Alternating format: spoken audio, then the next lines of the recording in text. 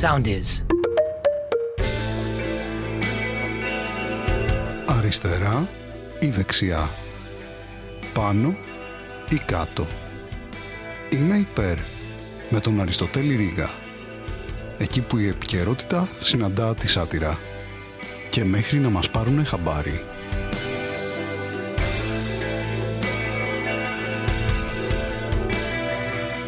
Γεια σας φίλες και φίλοι, επειδή πολλή κουβέντα έχει ανοίξει τώρα τελευταία για το χρηματικό πρόστιμο που θα επιβάλλει η κυβέρνηση στους ανεμβολίαστους άνω των 60, θα ήθελα να αλλάξουμε τελείως θέμα, να μην συζητήσουμε καθόλου γι' αυτό, γιατί έχουμε κουραστεί αρκετά με αυτό το θέμα, με τα εμβόλια κτλ. Αλλά να σας πω και κάτι, δεν έχουμε κουραστεί, όχι, πρέπει να επιμείνουμε. Πρέπει να επιμείνουμε. Θα συζητήσουμε πάλι λίγο για αυτό το θέμα. Καταρχάς, να ξεκαθαρίσω ότι είμαι υπέρ. Δηλαδή, τι έχουμε εδώ πέρα? Έχουμε ανθρώπους οι οποίοι για τον ΑΒ λόγο δεν θέλουν να κάνουν το εμβόλιο γιατί θεωρούν ότι είναι πειραματικό, θεωρούν ότι δεν είναι ασφαλές, φοβούνται τις παρενέργειες. Πώς αντιμετωπίζεις λοιπόν αυτούς τους ανθρώπους? Πώς τους αντιμετωπίζεις? Θα φέρεις στοιχεία που τεκμηριώνουν την ασφάλεια του εμβολίου? Θα φέρει στοιχεία από την παγκόσμια κλινική εμπειρία που λένε πια ότι το εμβόλιο είναι ασφαλές, ότι οι παρενέργειες του εμβολίου είναι ασήμαντες μπροστά στις πιθανότητες του να νοσήσει σοβαρά από COVID? Θα επικαλεστείς τη λογική τους, θα τους μιλήσεις κανονικά σαν να είναι ενήλικες? Και γενικά με την πανδημία, πώς θα χειριστείς την πανδημία? Θα ενισχύσεις το εσύ? Θα πυκνώσεις ας πούμε τα δρομολόγια στα μέσα μαζικής μεταφοράς? Θα φροντίσεις να έχεις ιχνηλάτηση? Τίποτα από όλα αυτά ρε παιδιά, είναι προφανές. Δηλαδή δεν θέλει πολύ μυαλό. Θα βάλεις πρόστιμο.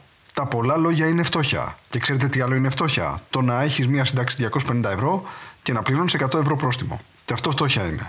Αλλά πιστεύω βασικά ότι ούτε το πρόστιμο θα είναι αποτελεσματικό. Πιστεύω ότι πρέπει απλά να τους πυροβολούμε.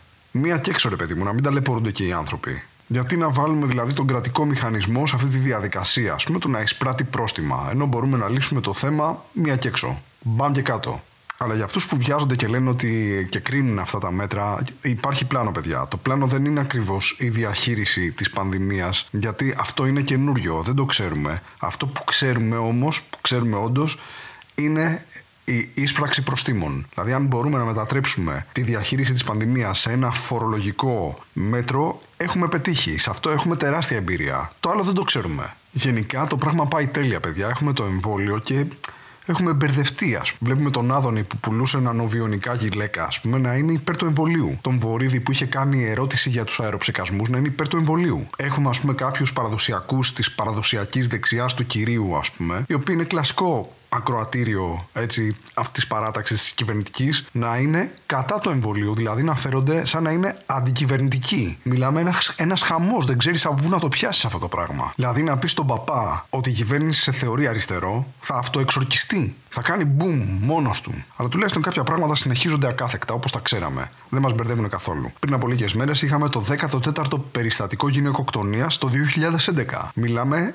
για συχνότητα μεγαλύτερη από μία το μήνα. Όπως τα ξέραμε δηλαδή. Παραδοσιακά πατροπαράδοτα. Και καταλαβαίνω ότι ο όρος γυναικοκτονία σε κάποιους δεν αρέσει, το θεωρούν υπερβολικό. Και είναι υπερβολικός, παιδιά. Είναι υπερβολικός όρος γυναικοκτονίας. Θα είχαμε τις ίδιες αντιδράσεις, πιστεύω, θα είχαμε κι αν, ας πούμε, είχαμε 14 δολοφονίες αντρών από τις σύζυγους τους μέσα σε 11 μήνες. Έτσι δεν θα αντιδρούσαμε? Το ίδιο δεν θα λέγαμε? Την ίδια αντίδραση θα είχαμε αν 175 άντρες μπαίνανε σε ξενώνες και ενδιάμεσες δομές για να γλιτώσουν από τις γυναίκες τους? Πάλι θα λέγαμε, παιδιά, υπερβολές είναι αυτές. Θα είχαμε την ίδια αντίδραση αν είχαμε 14.500 τηλέφωνα απεγνωσμένων αντρών που ζητούσαν βοήθεια για ενδοοικογενειακή βία. Πάλι θα λέγαμε, παιδιά, εντάξει, χαλαρώστε να. Εντάξει, θα είναι υπερβολές. Έτσι δεν είναι? Έχουμε 14 φόνους γυναικών με κάθε πιθανό και απίθανο τρόπο. Δηλαδή πυροβολισμούς, με μαχαιρώματα, όλα στην πέταξη στα βράχια. Δηλαδή και ποια είναι η κοινή συνισταμένη? Ποιο είναι το κοινό χαρακτηριστικό όλων αυτών των φόνων? Είναι, παιδιά, ξεκάθαρο. Είναι η αγάπη. Γιατί όταν αγαπάς κάποιον, τι κάνεις?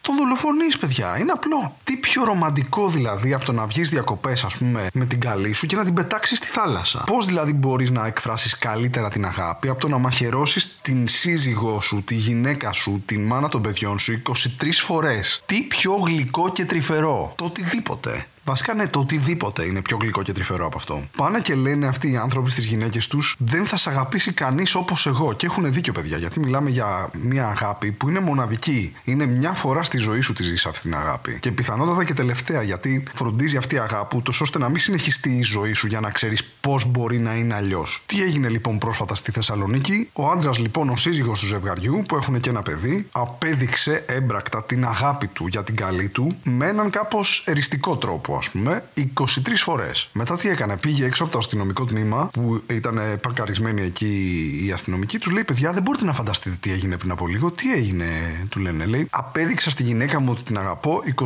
φορές. Αλήθεια, λένε οι άλλοι. Πρέπει να την αγαπάτε πάρα πολύ. Βέβαια, την αγαπάω πάρα πολύ. Και να σας δώσουμε και συγχαρητήρια, γιατί φαίνεται ότι ακολουθήσατε τη συμβουλή του κυρίου Μπαλάσκα, που μας εκπροσωπεί εδώ πέρα όλους τους αστυνομικούς, για το πώς να συμπεριφέρεστε όταν αποδείξετε την αγάπη σας στη γυναίκα σας με το συγκεκριμένο τρόπο. Του λένε: γιατί τι προκάλεσε αυτή την έκρηξη αγάπης, ας πούμε, αυτά τα συναισθήματα τα τρυφερά? Λέει: έμαθα ότι με απατάει. Μάλιστα. Εντάξει, τότε πείτε το ότι σας απατάει, γιατί ξέρετε, δεν υπάρχει άλλος τρόπος να το διαχειριστεί κανείς αυτό το πράγμα. Κανένας άλλος τρόπος. Δηλαδή, τι θα κάνετε εσείς? Θα χωρίσετε, να συνεχίσει τη ζωή σου κανονικά κι εσύ και οι άλλοι? Όχι. Η μόνη λύση είναι ο φόνος. Και από την πλευρά των γυναικών τώρα, ας πούμε, τι λέμε στις γυναίκες να κάνουν όταν έχουν τέτοια περιστατικά να αντιμετωπίσουν? Λέμε να πάτε στην αστυνομία. Και η αστυνομία ξέρει, βασικά το ξέρει, αν θυμάστε και από την υπόθεση του καλοκαιριού στην Ηλιούπολη, που είχε πάει άλλη στην αστυνομία και την είχαν μία μέρα από γραφείο σε γραφείο, λες και είχε πάει στον ΕΦΚΑ να ζητήσει να μετρήσουν τα ένσημα. Γιατί έχει λογική η αστυνομία, σου λέει: εντάξει, σε χτυπάει, απειλεί τη ζωή σου ο σύντροφός σου, αλλά υπάρχουν και χειρότερα πράγματα. Θα μπορούσε να έχει μπλέξει με το δημόσιο, ας πούμε. Ή και ένα πιο πρόσφατο περιστατικό που πήγε μία στην αστυνομία και τους λέει: κοιτάξτε, αυτός εκεί πέρα απέναντι με ακολουθεί. Γιατί της λένε οι αστυνομικοί: ποιος? Και λέει αυτή: να, αυτός εκεί απέναντι. Και μετά της λένε: εσύ ποια είσαι? Και τη μαζέψανε για εξακρίβωση, παιδιά. Αυτήν. Δηλαδή, αυτό που σου λένε είναι ότι αν έχεις πρόβλημα με κάποιον, έλα στην αστυνομία να σου ασκήσουμε εμείς βία και θα είναι όλα καλύτερα. Το είπε και ο υπουργός. Και λέει: δεν είναι δουλειά της αστυνομίας αυτό το πράγμα. Αυτό είναι δουλειά των κοινωνικών υπηρεσιών. Να μην έρχεστε σε εμάς, να πηγαίνετε στις κοινωνικές υπηρεσίες. Δουλειά της αστυνομίας θα γίνει αφού σας πλακώσουν στο ξύλο, αφού σας δολοφονήσουν. Και αυτό θα γίνει δουλειά και του ιατροδικαστή και του εισαγγελέα μετά. Αλλά αυτό είναι άλλη υπόθεση. Μετά. Εμείς θα μπούμε αργότερα στη διαδικασία. Κοιτάξτε, θα σας πω μια επαναστατική ιδέα. Δεν ξέρω αν είμαστε έτοιμοι γι' αυτό. Αλλά είναι μια σκέψη που εγώ την έκανα. Δεν ξέρω αν είστε έτοιμοι γι' αυτό. Εγώ θα την πω για όσους φίλους, ας πούμε, είναι διατεθειμένοι να το ακούσουν. Την επόμενη φορά που κάποια σύντροφό σας πει: δεν θέλω να συνεχίσουμε τη σχέση, θέλω να χωρίσουμε, μήπως να χωρίζατε? Πώς σας φαίνεται αυτή η ιδέα? Μήπως να μην τη σκοτώνατε? Τρελό. Το ξέρω, ναι. Γενικά η αλληλεγγύη μας ως κοινωνία είναι τέλεια, είναι εξαιρετική. Για να καταλάβετε το πώς το βλέπουμε το πράγμα, το αλληλέγγυος θεωρείται βρισιά. Και γιατί έχουμε σταματήσει το αλληλέγγυος? Γιατί δεν το κάνουμε και με άλλες λέξεις αυτό το πράγμα? Να πούνε: ο Νίκος. Καλά. Ο Νίκος. Σιγάρε. Αυτός είναι συνεπής, να πούμε. Εντάξει. Απαράδεκτος. Ο Γιώργος. Εντάξει. Ηθικό στοιχείο τώρα.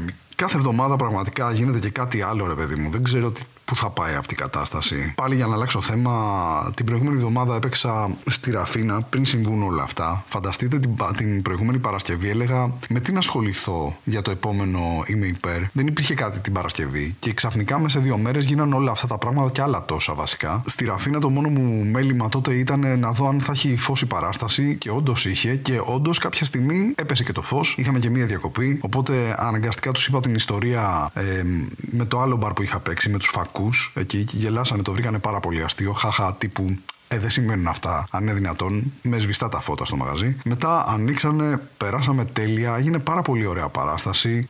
Γενικά ο κόσμος είναι λίγο φοβισμένος, αλλά διψάει για κομμωδία. Είναι περίεργη η φάση. Ας πούμε, στη Λάρισα που παίζω μεθαύριο, με παίρνει ο άνθρωπος από το χώρο και μου λέει: χαμός, εισπρακτική επιτυχία. Του λέω: τι έγινε? Μου λέει: έχουμε 10 ειστήρια προπόληση. Του λέω: μου κάνεις πλάκα? Μου λέει: όχι, δεν έχει ξαναγίνει αυτό το πράγμα. 10 ειστήρια προπόληση δεν έχουμε ξαναδεί. Δηλαδή, όλοι περιμένουν τελευταία μέρα, ας πούμε, να πάνε. Είναι μεν περίεργο. Απ' την άλλη, στη Θεσσαλονίκη, ας πούμε, η προπόληση πάει εξαιρετικά. Δηλαδή, οι θέσεις φεύγουν, το οποίο είναι περίεργο, γιατί είναι θέσεις, έτσι.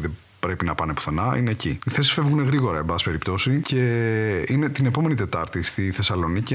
Αν είστε κοντά και θέλετε να έρθετε, κινηθείτε γρήγορα, γιατί μάλλον θα πάει για sold out η παράσταση. Είναι κρίμα να μην βρείτε εισιτήριο. Δεδομένου ότι την προηγούμενη φορά που ήρθα στη Θεσσαλονίκη είχαμε 2019 και την επόμενη δεν ξέρω, μπορεί να έχουμε 2054, όπως πάει. Επίσης, για πρώτη φορά στη ζωή μου θα έρθω στην Κύπρο για παραστάσεις, το οποίο με χαροποιεί ιδιαίτερα. Έχω κάποια λογοπαίγνια για την Κύπρο.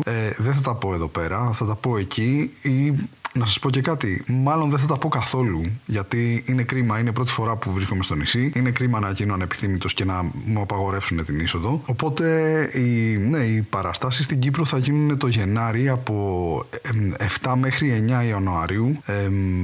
Εισιτήρια υπάρχουν διαθέσιμα. Γενικά αυτά είχα να πω. Ήταν μια ταραγμένη εβδομάδα. Ελπίζω η επόμενη να είναι καλύτερη. Να είστε καλά, να προσέχετε την υγεία σας και τα λέμε. Είμαι υπέρ. Ακολουθήστε μας στο Soundees, στο Spotify, στο Apple Podcasts και στο Google Podcasts.